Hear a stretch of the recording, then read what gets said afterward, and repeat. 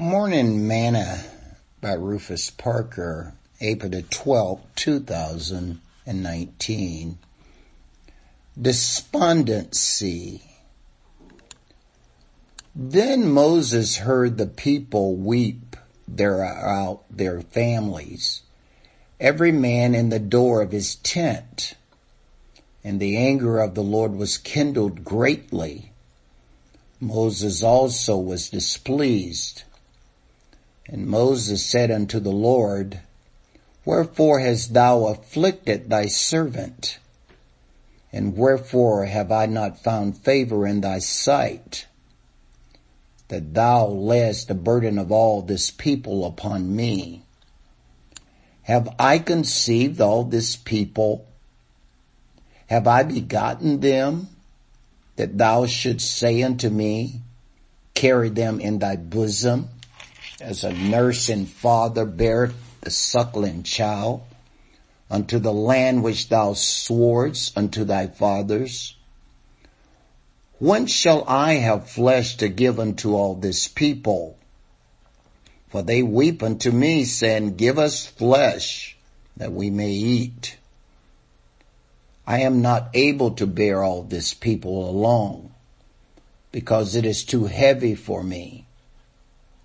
And if thou deal thus with me, kill me, I pray thee, out of hand, if I have found favor in thy sight, and let not me see my wretchedness. Numbers chapter 11, verse 10 through 15. Today's morsel. One of the things about despondency is that it can just pop up any time and without notice. We can find ourselves unhappy, sad, dejected, or even in a state of deep misery at a moment's notice and not know where it came from. We can even lose hope and courage if we are not careful. But God knew that this could happen to us, and so he gave us a garment of praise for the spirit of heaviness. See Isaiah chapter 61 verse 3. Moses found himself in such a state of despondency that he reasoned with God that if he didn't receive some help, then just kill him. Despondency, if not dealt with, can cause a deep state of depression or even suicide. Solomon even warned that heaviness in the heart of man maketh it stoop, but a good word maketh it glad. Proverbs 12, verse 25. Notice the answer to overcoming despondency: a good word.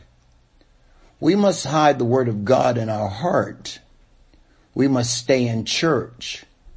We must have a time of daily devotion. His good word will edify us in times of despondency. And David was greatly distressed, for the people spake of stoning him, because the soul of all the people was grieved, every man for his sons and for his daughters. But David encouraged himself in the Lord his God. 1 Samuel chapter 30 verse 6. David encouraged himself in the Lord his God. If it worked for David, it'll work for you too. Sing this song with me today. Why should I feel discouraged? And why should the shadows come? Why should my heart feel lonely and long for heaven and home, when Jesus is my portion? A constant friend is he. His eye is on the sparrow, and I know he watches over me. I sing because I'm happy. I sing because I'm free. For his eye is on the sparrow,